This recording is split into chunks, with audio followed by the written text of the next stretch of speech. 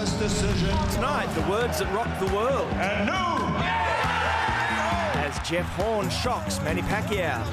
The biggest black eye for the AFL, with players and officials guilty of mindless violence. Meanwhile, the Blues put their faith in an energy healer for the State of Origin decider. Queensland say DCE riff just a load of hogwash.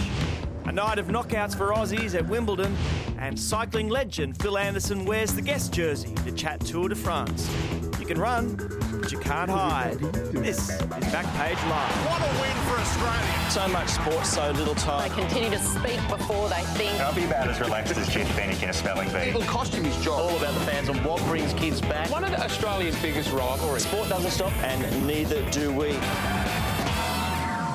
Yes, hello everybody, and a huge welcome. So much to get to tonight, as you can see. Good issues, great action. So let's get on with it. Welcome, Kelli Underwood and Rod Crash Craddock. Hello to both of you. Love to have your company. And on this side, Mr. Jules Schiller and Adam Spencer. Hello. Great to be here, welcome. Tony. Looking very, very good. Jeff Horn, look, he says he climbed Mount Pacquiao. He's right, and now he stands at the summit, the new WBO welterweight champion of the world.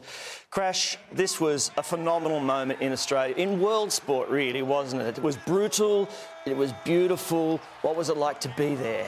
Well, Tony, can I honestly say I've never covered a more inspiring performance by an Australian sportsman. Wow. And I really Hello. Bang. Well, I just think that, I mean, Kathy Freeman was great, but she was sort of born to run, you know what I mean? Steve Waugh was sort of born to bat, and Adam Scott, you know, son of a professional. Are you telling me, really, a scrawny 16-year-old kid from McGregor High School who'd never lifted a glove until he was 16, bashful, still a bit dorky, can do this? I mean, I went to the after party just to see what he was like, and he went back to being sort of like the school teacher. Like, he was saying these lovely little lines to people coming up. Yeah, it was great atmosphere, wasn't it? Really? Really good. He wasn't wearing a white tracksuit with bling at all. None of that. But little lines like, oh, man, he's very tough, isn't he? Oh, he's a strong boxer. Like, no tattoos, but that's the sweetness of the kid. I stand here today saying, I can't believe it happened. Amazing, amazing. That's exactly right. I mean, he's not to do... He can't beat Manny Pacquiao. Nobody can't beat Manny Pacquiao. The word underdog doesn't do justice to what anyone who understood the fight. And they said, Horn's tough and hopefully won't get too badly hurt and might even put one on him. But no one in their wildest dreams was calling this. And especially after the first 6 rounds, Pacquiao's a long way behind and having to fight his way back. And Horn was all over him at the start. Yep. But you know what? I remember talking to him about a month ago. I said, if you win this fight... why? What will be the secret? And he said, I'm awkward, mate. I'm from outside boxing. I've got my own style. Everyone thinks they can beat me. Everyone wants to fight me. He said, but I had no boxing hero. I didn't follow anyone. I'm hard to follow myself. Yeah. Manny Pacquiao was kind of like the media conference last week. He didn't arrive till 45 minutes late. By that stage, it was too late. He was all over it. And I love the fact he drove to the fight in a 2002 Toyota Camry. He might have made the fight because he got a canary. Imagine that. It is. I mean, it's the classic rag to riches storyline, isn't it? And he became an instant millionaire in the matter of hours. And that's why boxing, I think, appeals to so many people, because they're never privileged kids that have, you know, been given everything in life. I mean, Manny was a street kid himself, so it's always overcoming adversity. And the storyline that resonated with me was...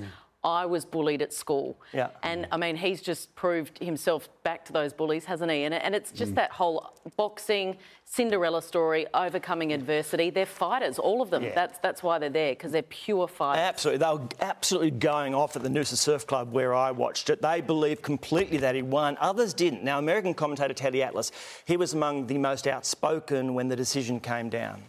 They gave a trophy, a win, a huge win, to Horn, the local kid, for trying hard. You're not supposed to get it for trying hard. You're supposed to get it for winning. And I thought Pacquiao won the fight. If you go by the real rules, the Marcus of Queensberry rules, who lands the cleaner punches? No, Disagree. Teddy, no, you've got to disagree. Well, I watched it again last night, and everyone agrees Pacquiao was rubbish for the first 6 rounds. Horn had to win 5 of them. I reckon he won the last. There's 6. If he won one of the others, he wins the fight. Look, do you know what? There was hysteria in America, and it was really unwarranted. If Pacquiao got there, he got there by that. If Horn got there, he got there by that. And we all agree it was tight. But this rubbish about shameful decision, it's a joke, that was rubbish itself. Are they reacting to that because they never really rated Jeff Horn in the first place, do you think? Well, do you know what journos do? And I've done it a million times myself. We protect our previews. We say, oh, this kid's chopped liver.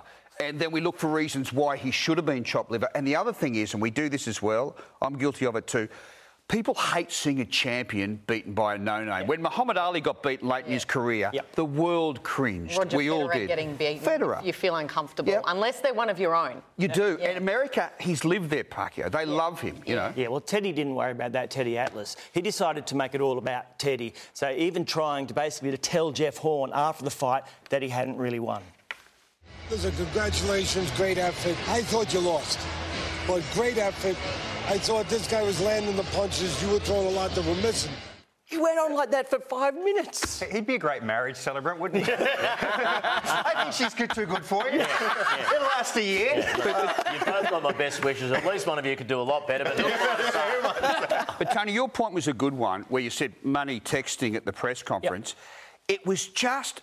And Horn said later, he said, would he have done that when he was fighting Floyd Mayweather? No, he wouldn't. He underestimated him. He just took... Even walking to the ring, he was smiling and happy. I swear to you, he underestimated him. And the reality for anyone who's on the Pac-Man side in this, if he's fought 59 wins, 38 by knockout, and he must know after the first few rounds, I'm in trouble here, you've still got the bulk of a fight to put a guy who's a massive underdog, knock him out. You've got it in the repertoire. He didn't have it on the day. You just cannot dispute any judge who calls it a Horn play. He hasn't had it in the repertoire for 8 years. He hasn't put somebody down. That was the thing for him on that fight. Because Horn, let's have a look at him. He was happy, very happy man yesterday. Sure, his face did look like a busted knee, but there was a sparkle in his one good eye.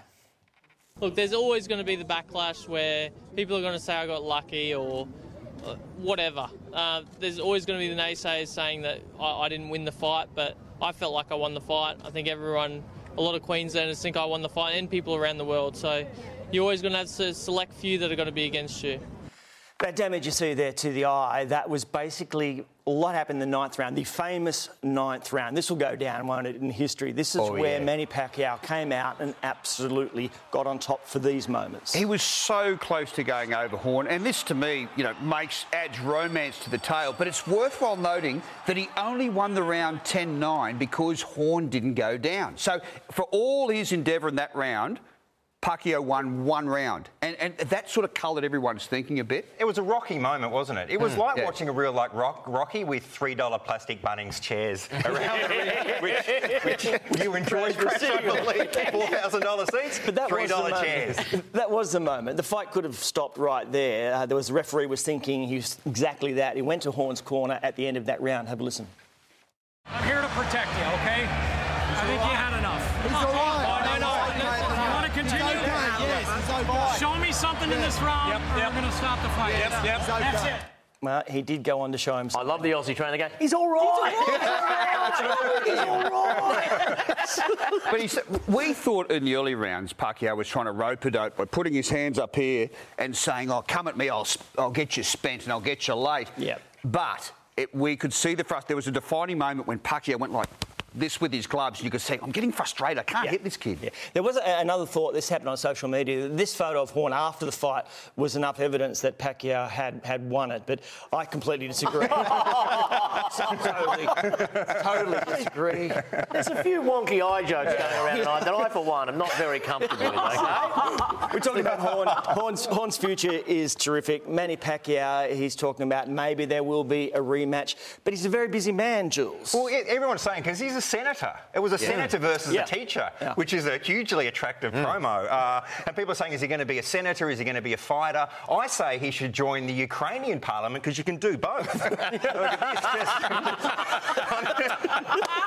And the funny thing is, the Australian Senate isn't far off that. And there's a guy walking around with a bunch of roses, just waiting to hand it to the winner. That's fantastic. I love it. There you go, Manny Pacquiao. There is your future right there. Right, still with punching, this time of the cowardly variety. In Melbourne's Thomas Bug has has copped 6 weeks for his off-the-ball hit on Sydney's Callum Mills. This was a shocking bit of work, and he knew it as soon as he hit him, and I guess everybody watching knew that this is sort of going to be the result, Kel. Well, Tony, I mean, it's thuggery, isn't it? There's no other way to describe it. So far off the ball and absolutely brutal, and an example to every player. I mean, in this modern day, when you know there are so many cameras on you, what on earth makes you think that you can get away with it? In fact, I've sort of reflected on this. I don't even understand what makes you, no matter how angry or how much you can or how many cameras are there. Yeah, that prompts you to actually clench your fist and do that to another human being. I obviously can't get my head around that. But given what we've been talking about in the last week or so, with the boxing on, we've seen Danny Green everywhere with that whole one-punch campaign. We heard Brent Staker and Barry Hall get together last week for the first time and talk about that incident, and Barry Hall admitting he could have killed him. So it's sort of been at the forefront. And then a player goes and does that. It's ironic that we've just been talking about the beautiful brutality of that fight. And then we move straight on to this. But he was remorseful immediately after when he spoke in the rooms, but he's also this evening. Here's what he had to say after the tribunal. He did accept my apology. I'm very close with Angus Brayshaw, and he's been through concussions. So I see how it affects the family. So my call to Callum was very genuine in to see that if he was okay and his family was travelling okay. Yeah, there you go. So he was showing some remorse. What the bizarre thing was that he actually got the free kick after that because Tom Papley pushed him over. Tom Papley got a little bit aggressive in saying, I really wish I hadn't punched my mate directly in the face. It was a fascinating turn of events. Adam, 6 weeks, fair? Yeah, completely fair. If he'd got a tiny bit more, he couldn't complain. Yeah. If it had been less than that, that would have been a hard decision to justify. 6 is about right. And the judgment that's been put upon him by the footballing community also, you wear that for quite a while longer. There weren't many people coming out in his defence in any way. Yeah. There was discussion caused from that immediately about the notion of a red card system, given that Callum Mills, he's out. The Swans, for the rest of that game, don't have access to. They have access to one fewer player. Why does Melbourne get the advantage? Yeah, I think it's the AFL needs a mechanism to send a player off. Every sport has one. It's ridiculous because, as you say, it's the teams that the Swans, that Melbourne are playing, you know, in the next 3 or 4 rounds that get the advantage. And what if Bugger hit someone else? I mean, not saying he would, but if that there needs to be a mechanism for an umpire to send a player off. It happens in lower leagues. I think AFL's work fine. It happens in lower leagues because there's a chance of just random thuggery. There's not much of that at the elite level. The bigger issue for me is it's ridiculous in that situation, especially if the AFL take head knock seriously, that the Swans are without Callum Mills. Now, the AFL had a sub-rule for a while. It didn't work. Everyone cheated with it. It was a bit silly, so they scrapped it as a whole. I don't understand why the sub-rule isn't, if you fail a concussion test, you're replaced. Any time in the game, you just have a couple of emergencies there. If someone fails a concussion test, if you risk a hammy, bad luck, that's the way it goes. If you push... But head knocks almost always involve another player. If the AFL's serious about it, and you don't want any grey zone of going, look, he might be all right, send him back out. If you fail a concussion test... You get a sub. It's a good idea. I like that better than the red card because the red card's got a bit of grey area. Sure, you can use video technology. What's grey about that? They send players off in World Cup finals. That was absolutely blatant, but it's rare, OK? So what about Basher Hooley the week before? Red card. That's a red card. Right. They send players off in World Cup finals. Like we saw in that grand final in 2004 when Wakelin and Lynch were punching on together. I mean, how do you decipher what is a clear red card and what's not? Well, somewhere an act of foul play reduces the other team by one player. If one player can't continue, well, that player who perpetrated the act, he's got to go as well. I like the concussion idea. Do you? You always like his ideas more than my ideas. No, I like her too. I like pretty much everything she says. I like your idea. Thank you. You like my idea. I have one, but I like one. It's not a good look when even senior officials get involved in cheap shots. Now, this is AFL diversity manager Ali Fahua in a local footy match. Bang, he goes out and chases the next guy. This is just a shocking thing to happen in the game. It's sickening, isn't it? And the last thing you need is someone that's meant to be setting an example, and their role is leadership and inclusion and diversity, doing something like that on the weekend. Look, he made a mistake. He got on the front foot. You know, he said that he shouldn't have done it in the first place. But he's a repeat offender. He's been involved in an incident similar, not necessarily similar to that, but an incident nonetheless 5 or so years ago. So I think the tribunal deals with him tomorrow night. The AFL's waiting to see what happens there. Well, they have to take some action. Diversity manager. I mean, obviously the game needs a range of players, good and thugs. Clever gamesmanship or outside the spirit of the game? What do we make of Nick Riewoldt milking a 50-metre penalty? This is a crucial stage of the win over Fremantle. Here he's giving the ball to me. He's the one who didn't get the free. Throws the ball, gets out of the way. I had a real problem with that. It is hard enough to umpire AFL as it is. They are as tired and as fatigued as anyone in a game that's open to interpretation with minutes to go. For a decorated player like that to ask for the ball and then it's thrown so accurately to him that he has to move to get out of the way. That was cheap. It showed no confidence in his own player who had a 25-metre shot as it was. It doesn't need... I'd have no trouble if he was up before the tribunal this week asking... How does that not bring the game into disrepute? That's not classy. He's a role model. He's a role model and statesman of the game, and anyone watching that at a pub will say that's as close to cheating as you can possibly get. It's sneaky, isn't it? He sucked the umpire in. He sucked the Fremantle player in. It was a bit smart-arsey. It's almost like the smart-ass kid at school. That's how I saw it. And I thought it was a bit of a bad look and probably poor sportsmanship. Will he pay a future price with umpires? Like, you know how, like Lindsay Thomas used to dive and half the time, no one could tell. Like, will there be a second... This is a one-off incident for a player who's played well over a decade and is highly respected in the game. So, put it this way, if Nick Riewoldt finishes his career this year, he's not going to be remembered for that incident. It's a one-off. But it wasn't a good look. No, agreed. All right, we've seen pressure before in the coach's box with their come-from-behind win over Essendon. No wonder the Lions coach Chris Fagan had his moments. I don't think the coach was all that impressed with us.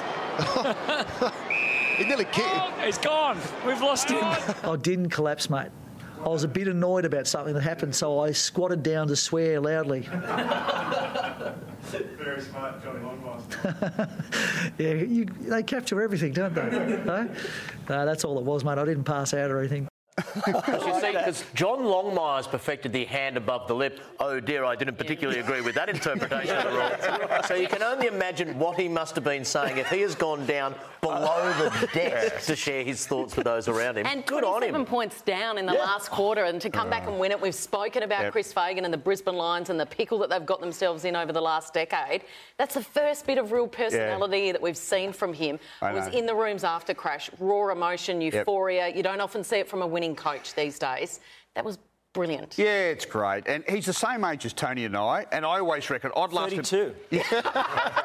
We would last a week under that pressure. So I admire him so much. But he's done smart little things up there that I quite admire. One of them was when the team had a horrendous loss. You know where he ended up? He went behind the front desk. And he said to the girls, you'll get a lot of abuse today, the phones. Here's what the coach said to him, all right? And they had an alibi, like they said, this is what Chris said to tell you. Like, I mean, that's a mature coach. I like his imprint on the club. Hitching my wagon to your star. And you know who else was born in our year? Tom, what's his name? George Clooney. And Tom Cruise. What happened to us, mate? You can't tell the four of you apart. Why is Tom Cruise hosting the show again? Bits of Tom Cruise's face like 23. All right, Richmond are travelling well at the moment, but their long-suffering fans have had plenty of practice at losing over the years, so maybe can understand them going the full gloat when they win. They're absolutely sticking it to the Port fans. So the guy at the front there, see that? Now you see Richmond last won a flag in 1980, which was the last time that dance move was popular. And good on him for bringing it back. These are South Australian Richmond fans. So they were at the game in 2014, elimination final, when Richmond decided to kick against the wind, and they were 7 goals down in about 7 seconds. It's seen as the worst call since the decision to make a sequel to 50 Shades of Grey. That bad.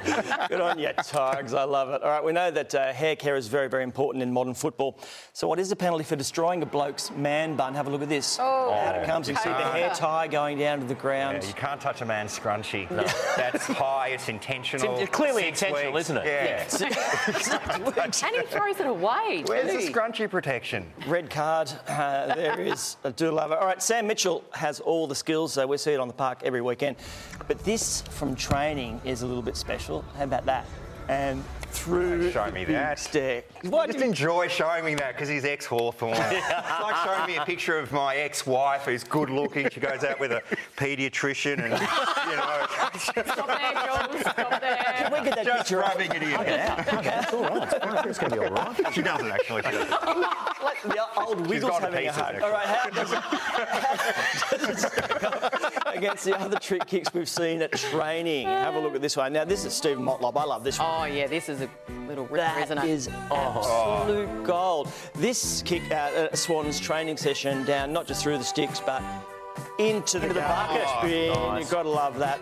Jared Hayne from behind the try line, curving it back round through the posts, which is quite brilliant. Cooper Cronk at basketball through and through the hoop. It's brilliant. This doesn't really pass as a kick, but still. No. Yes, it's cool, isn't it? Straight through. Gareth Bale, once again. Yeah. Good. And he's so cool about it. Yeah. Yeah, nothing to see here. Finally, look, who needs kicking tee? Gets the ball down, spins up, and the backflip. Wow. How good is that? Deserves one more look. And over it goes. Brilliant.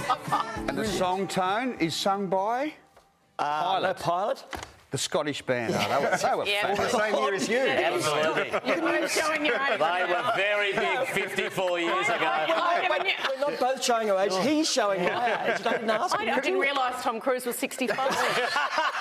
Wow. Boom. Red card. And just by the way, has anyone seen my Pete?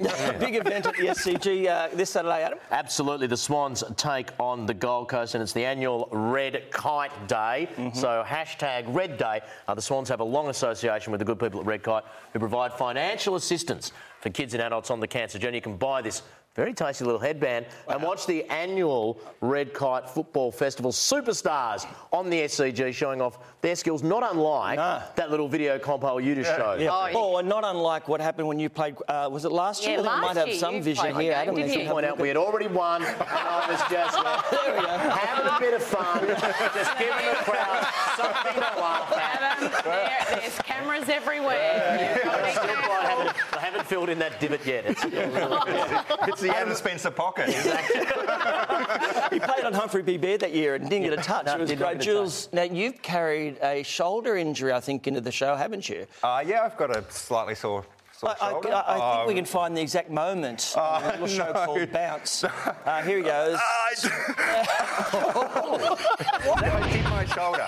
Yes, it was on Fox Footy. Yeah, it pops out.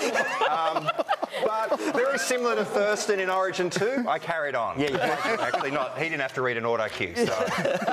All right, no changes for the Blues, no Daly Cherry Evans for Queensland. The teams for the State of Origin decider are locked and loaded. The anticipation for this game, Crash, is absolutely immense.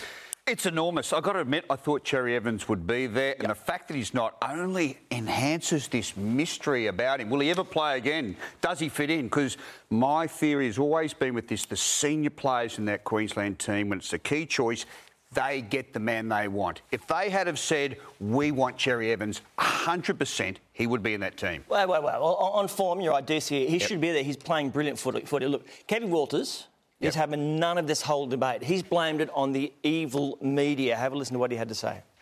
That these rumours and nonsense, hogwash was the word I used this morning, about him not fitting into the Maroons setup, couldn't be further from the truth. I just want to put that to bed fairly and squarely. When you wear the Maroons jumper, you're a part of a great team and a great family. And he's worn that jumper extremely well in the past, and if he keeps playing the way he is, he'll wear it again next year. With all due respect, that's hogwash, isn't it? So there's three reasons you don't play Origin. One, you're just not good enough. We accept he is good enough to play in something. Two, either you don't fit into the team because just the way you play doesn't fit, or as a person, the group just is not the better for your being there. What is it with DC? Is it a personality? Primarily thing, or is it B and a little bit of C. Like Cliff Lyons, the old Manly drifter, who's a real conjurer, spoke about Cherry Evans today. And it was the same reason when Cliffy was playing for Manly, everyone knew where to go because their club players played with them every week. Cherry Evans the same. The Manly boys worked beautifully around him. In State of Origin, they struggled. So they're worried about it. Yeah. Look, I like Daly Cherry Evans as a person. I think he's terrific, and as a player, as a New South Wales supporter, I'm glad he's not playing. Why? Because he's playing brilliant football and he could control it, and he's the right man for the job. But he ain't there.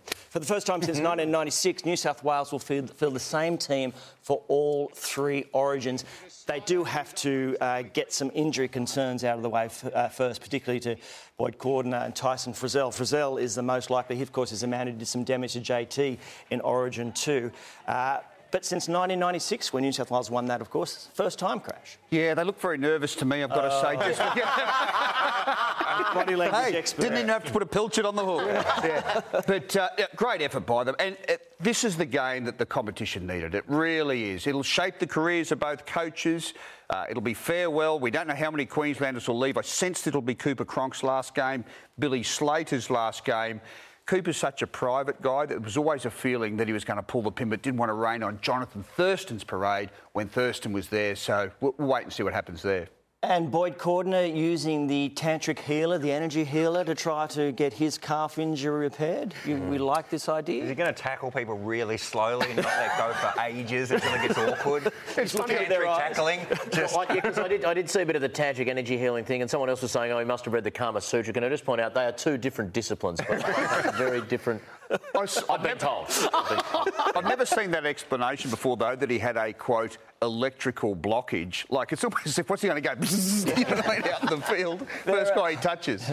We talked about AFL and there being some cheap shots going around at the moment. It doesn't happen in rugby league. A little bit. Happens a little bit. This is from the Super League with Jamie Acton. This is completely unforgivable. Greg Bird's in the red. He's gone down playing for Catalans. He's unconscious. And the pick up and shove down.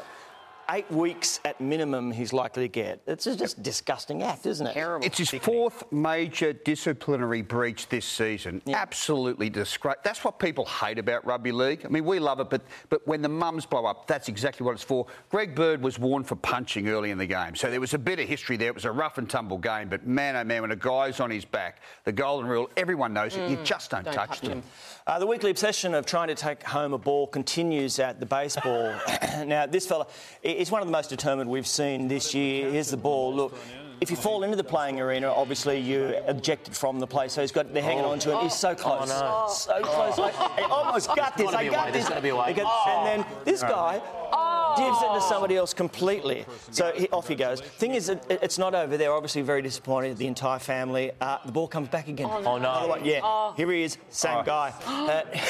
Come on, big guy, you can do it. Come on. It's the signal. No. Yeah, so disappointing. Give it to me. Come on, I'm the same guy from before. But no. In many ways, that sums up my entire life. Reaching, almost there. Just snatches it away. Rob, still to come, Aussie cycling pioneer Phil Anderson joins us all. The action from Wimbledon, plus the golfer's mum, who was thrown into the deep end.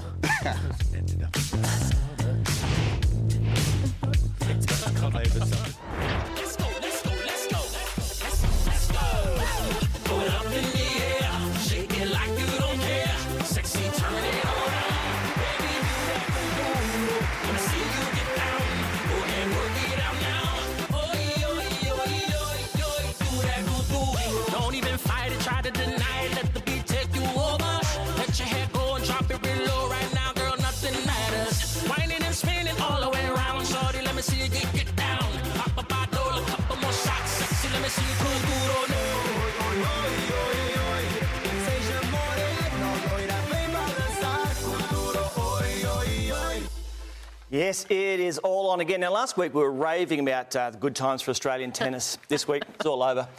Mighty slip-up on the Wimbledon grass. Nick Kyrgios looked fabulous for his first-round match, but recurring injuries forced him out of the game. Hasn't been a great start, Kel. No, it wasn't a great look either, was it? The long white knickerbockers, are they? I'm not sure about that. Got the Nike swoosh on the knees. Yeah. Look, I watched this, Tony. Looked like he'd rather be anywhere else in the world and just no power in the hip, and he couldn't put sort of any weight on it at all. So obviously he hung in there for the 2 first sets before pulling the pins. So on an evening which wasn't great for Aussies, we lost our all four who Yeah, stood out still there. plenty of action tonight. But I guess the main one was Ash Barty. She looked a really tough draw for her. She had a brilliant lead-in, winning in Birmingham on grass and looking good. She's been playing great for some time now. And then, of course, it was fifth seed, wasn't it? And her Svitolina, So her ranking's up to a career high in the 50s, but Svitolina was the fourth seed. So she had her chances. She led 5-3 in the opening set, couldn't close it out, and she saved 5 match points in the second, so I had the chance to send it into a third set. So for her now, it's all about doubles with Casey Delacqua. Yeah, well, can they find a breakthrough and get that win? They get all the finals and just don't get the win at all. And the cock is playing Thanasi, who's been on this show. Yep. Lovely guy, Adelaide boy. He's our only male hope, I think, at this stage. Yeah, that'd be good. Look, it's going to be a tough event for Venus Williams, isn't it? Now, she was overcome with emotion speaking after her first round win. Talk turned, of course, to the shocking, fatal car accident that she was involved in. She became too emotional and had to leave. Yeah. She'd won that first round. She had, and it's tough watching that, isn't it? You can't imagine, I guess, what that must feel like for her, let alone the family that were involved in this incident. It's one of those moments that you knew the subject had to come up. Yeah. You sort of hoped it would. You knew it would. She must have known it was going to, but no matter how much she prepared herself to try and deal with it. Yeah, right or wrong, the question was asked, wasn't it? I guess in the lead up to that, Adam, she had put her feelings on her Facebook page, so she'd made them public. And then the follow-up question came in a sensitive manner, as well. Is it a sport question, though? I don't accept it. But it affects how she's going to play, surely, you'd imagine. But is what colour handbag or what style handbag a sport question? They get that every single media conference. So having said that, this is her 20th Wimbledon. She's one of the favourites and her sister isn't there. So it'll be really fascinating to see how she handles the next fortnight. All right, well, Cricket Australia and its players have officially divorced. Or is it just trial separation, Crash? Where are we at? Oh, it's a total shambles, Tony. The Australia A team are in Brisbane today training for a tour which probably won't happen. They're scheduled to leave for South Africa on Friday, the A team, and I can't see any way that tour is going to go ahead. It's been dreadful. If you're marking both sides out of 10 for negotiations, you'd probably give them a 3 at the moment. And I watched the AFL one with interest. Like cricket, they went past their deadline, about 8 months. They just let things roll over. They disappeared for a couple of months. They said nothing. They came up and said, here's the solution. And I thought, gosh, they just left cricket. Well, you've got to think if Cricket Australia have not given in by now that players are not getting paid, there is no incentive for Cricket Australia to budge a millimetre. Exactly. I can't see anything happening other than maybe the Ashes having some weird interim solution, but the players eventually have to fold. Because the players have the biggest disadvantage, don't they? Yeah. They're the ones not getting played, and surely Cricket Australia knows as long as they just hang in there, it has to be the players that back down first. From the bottom up. Case in point, a Sheffield Shield cricketer I know who resigned from his job because he got a state contract of which this week was supposed to be his first week of pay. That has vanished indefinitely. He is worried. So they're the sort of guys that are fretting. You notice those guys aren't tweeting much, you know. So maybe the guys at the other end who do have the cash, maybe they'll have to throw some readies at those guys. If they're prepared to go the long haul, they've got to put their hand out to all of those guys in that situation, you would imagine. All of those guys and girls. Yeah, absolutely. It's becoming emotional, and it certainly got a little heated as Ed Cowan was interviewed on radio by Michael Slater. You brought up the pay, and that is... Well, it's all about money, mate. It's all about a revenue share model that you... Incorrect. It's about being partners in the game. What is this partnership rubbish? Well, I don't agree with... You playing the game, you are a custodian of the game. You are a custodian of the game and you have responsibilities to represent the game. No doubt. We're on the same page. And that's why, if we're custodians of the game, why wouldn't we want to be partners in the game? It's all about this partners in the game. I know the NRL guys today saying exactly the same thing. They want to be partners in the game. But as you saw, it's an emotional thing now, isn't it? Oh, yeah. Oh, look, I actually agree with Slater on that point. I mean, of course it's about money. When you say we won't budge from our fixed revenue share, what exactly is revenue? It's money. Look, I must... You don't rate the revenue share model, though, do you? I have reservations about pockets of it. I really do. I mean, here's one example. Adam, if you pay $100 for your child's registration at club level, $22 of that goes to the Australian players. Totally disagree with that. That money should stay at grassroots level. Don't like it one bit. I'd like to see the negotiations start from the bottom up, upside down. Get them both in a room and say, what do you want out of grassroots cricket? You tell me. And bounce it and build it up that way.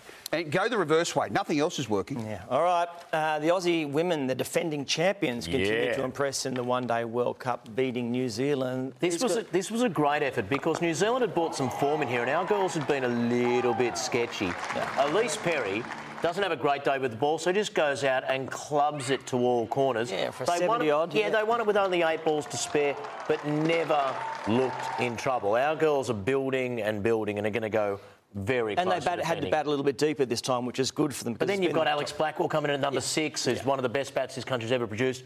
They're looking pretty good, our girls. Pakistan next, and then it's England. Looking forward to that. Love it. All right, Sonny Bill Williams continues to rewrite history, becoming the first All Black to be sent from the field in 50 years. Look at that with the shoulder charge on the British and Irish Lions player, basically to the head. That is in that code, and any code really should be instant red card and dismissal, 4-week suspension. Absolutely. That was his old rugby league shoulder charge, wasn't it, from a few years ago? Yeah. But what I like about the All Blacks, they actually have great understanding and respect for the fabric of the game. The coach and the captain didn't put up any fight at all, as if to say, you're gone. He could have destroyed that bloke. He's a huge man, Sonny Bill. That was really dangerous. The last Kiwi to get the red card was Colin Meads in 1967. I think we've got vision of it there. And that's, Wow. They were TV in New Zealand in 67. Yeah. It's unbelievable. Did you remember that, Tony? Or? Hardy ha. There we go. I was 23 at the time. The referee with the grey hair there, that's George Clooney. What about his headgear? Serves him right for dressing as a hot cross bun, I reckon. Germany won the Confederations Cup, beating Chile in the final. The game really means a lot to the people of Chile. How about this during this semi-final penalty shootout? It's actually in a surgery. Scalpel, champagne. I feel sorry for the guy next door who's having a vasectomy. It really goes wrong. Clement Diop is goalkeeper for the LA Galaxy. After this horrendous howler, he wishes he was in a galaxy far, far away. Look at this. Because he goes for a punch. He goes for a double-fisted punch. A glory punch. Which you normally do if the ball... If you're not confident you can catch it, if it's really swerving, you go for the punch. But then it's really got to pretty much hit the middle of your hands and go back away from you. Yeah, and ideally not into the back of the net. Yeah. All right, mothers will do just about anything for their kids. Now, this is Lee Hatong. He's putting with an iron, as you can see, after he'd done the old toss the putter into the lake a couple of holes earlier, which is just brilliant. Enter mother. She's decided. There you can see how top. Yeah, you can see the club. I'm going to get it for him. The good thing is, look, he'd already broken it before he had thrown into the.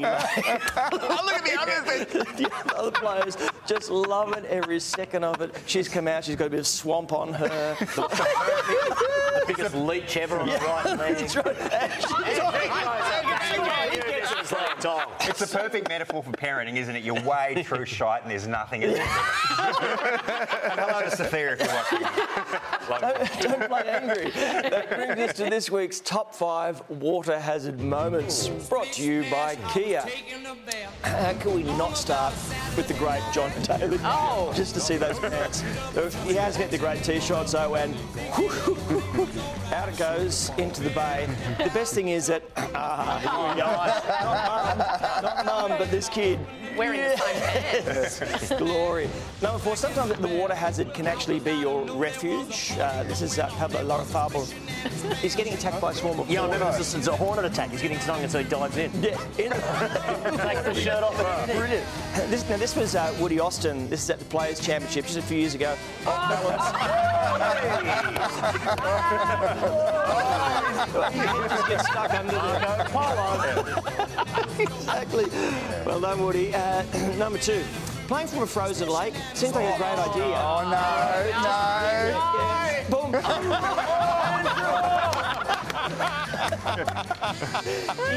It's going to slip and you take it from there.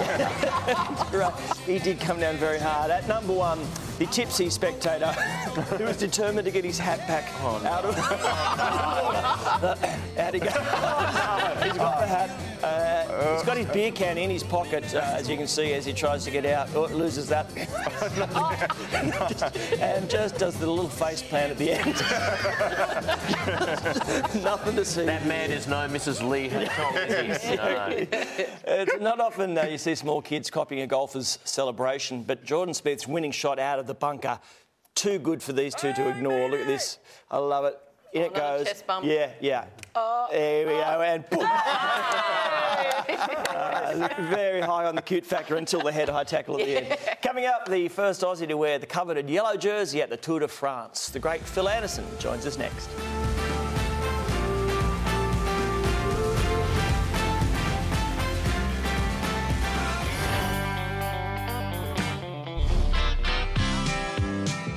You could swear his legs were pistons as he rides off in the distance. He's up amongst the best the world has seen.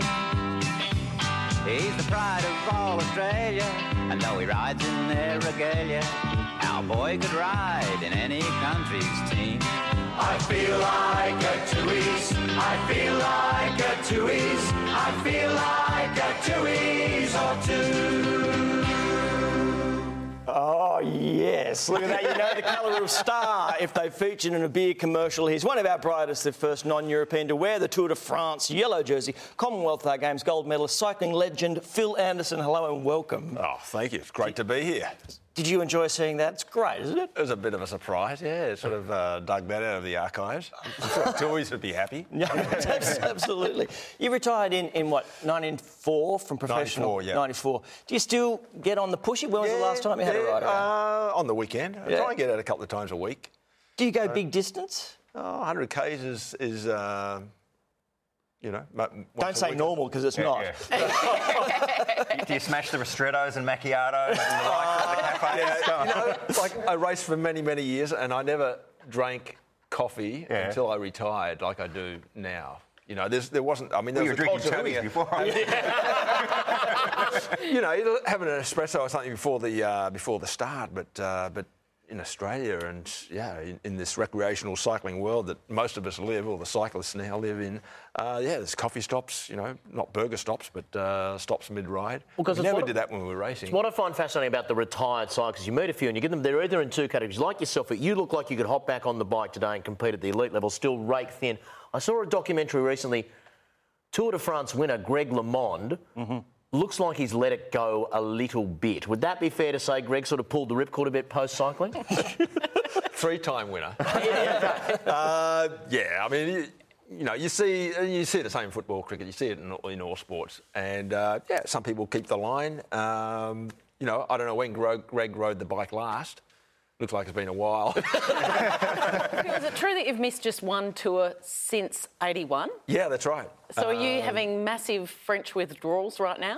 Not really. Other than the climate, like it's beautiful in Europe right now, and I'm down in Victoria shivering away, stoking the fire every night before I go to bed. It's nice to be here. It's refreshing, actually. It's, being in an Australian winters. Phil, you were a pioneer, of course, on the tour, and you held the yellow jersey. Was it true that you were so green and naive that you didn't really understand what it was all about, that honour? Yeah, well, when I first went over, I mean, it's completely different than what we have now. You know, now the cyclists go over there, they're educated. They watch clips. There's live streaming of the Tour de France. When I went over there, I'd heard of the Tour de France, but I didn't really know what it was about. I was very green.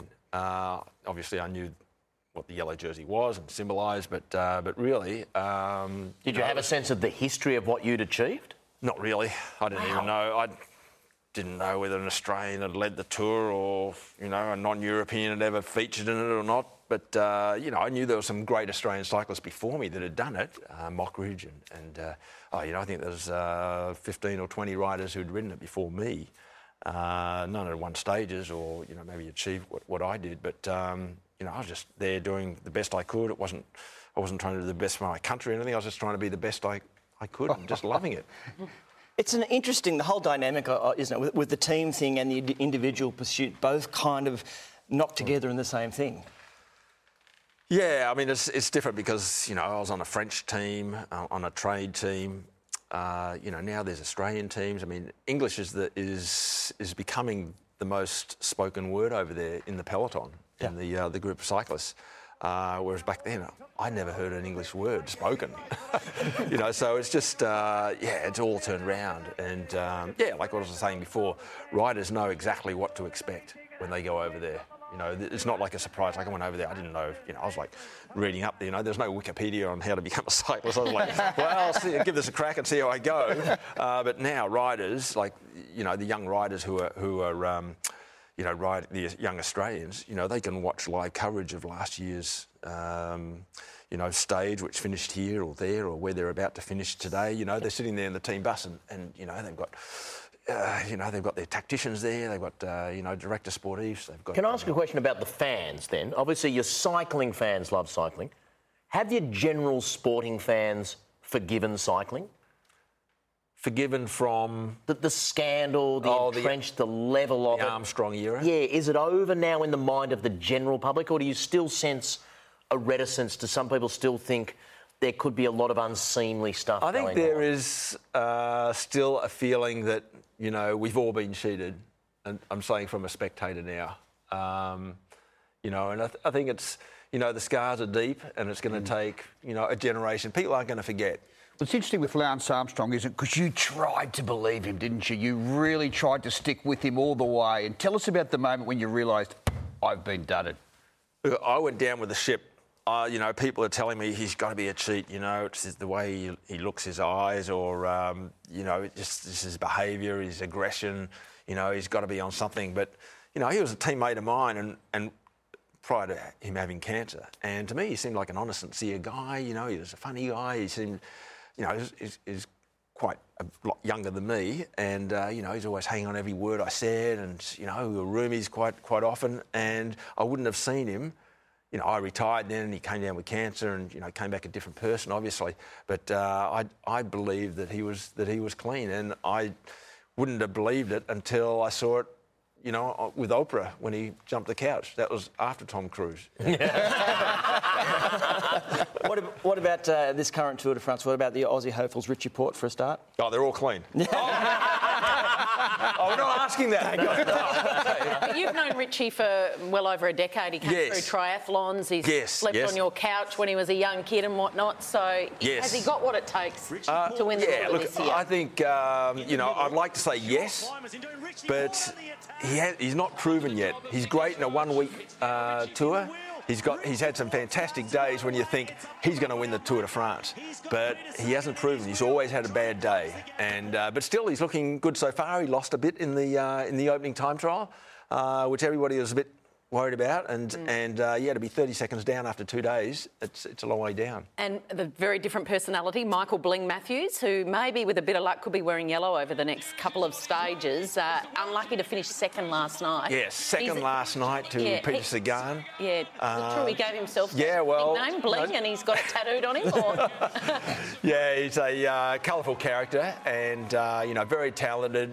Quite a bit younger than Richie, so he's possibly got a few more years in him yet, and I think he could be, I don't know about a tour, like a Grand Tour winner, but certainly the green jersey in the future, which would be fantastic. But yeah, his career is really only just starting. Can just go back to you, we're talking about fans before. Can the fans be annoying for those on the bicycles? They do like to get very close, don't they, when you're riding along?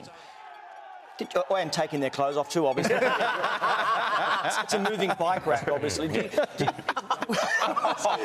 those sorts of things, can they be difficult for you, though? You've got to be careful where you park your bike. Look, they can be.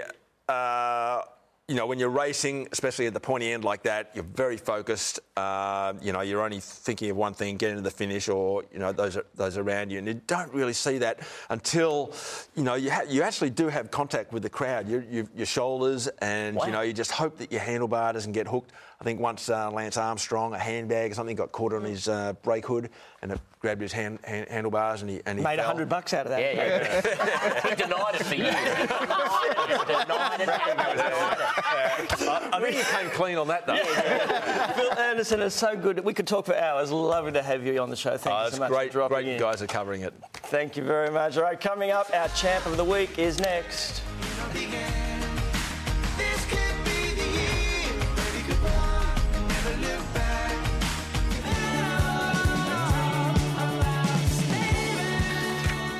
Love. Hey, listen, don't try this at home, kids. Unless your father, of course, makes you do it. Just check out Greg Blewett's faith in his tiny son's swing. It's a great swing, but it does lose a bit of Took a chunk. I think he got good, clean connection. It was just the setup on the nose wasn't right. Much like his dad, Greg's one of the finest cricketer golfers ever. I think. Wow, he's we're off not going about to John Daly. +2. We always go to the John Daly shot. I thought that as well, but I didn't want to say. We're running out of time. When you want your kids to be safe, you take them off the bike and put them back on a scooter. Unless, of course, it's Ryan Williams and he's doing this kind of gear. Look at that. Look at that. This is phenomenal. Back flip for him, forward flip for the scooter. Back with the handles, lands it. That is absolutely incredible. But don't try that at home, Harry, if you are watching. All right, it is time now for our Champ of the Week, brought to you by Subway. And look, it would be almost criminal to go past our champ of the world. Jeff Horn stood up to the pre-fight disrespect and a round 9 battering from one of the legends of the sport in Manny Pacquiao. Claimed that welterweight title on sport's great upsets. The former PE teacher have to get the maths department now to work out the next paycheck. He deserves it. You are wearing that for Red Kite. Red Day this Saturday at the SCG. And if you need any maths help, you can find me here, Horny. Don't worry about that. Thank you so much, and thank you so much for your company. We'll see you next week. This has been a production of Fox Sports.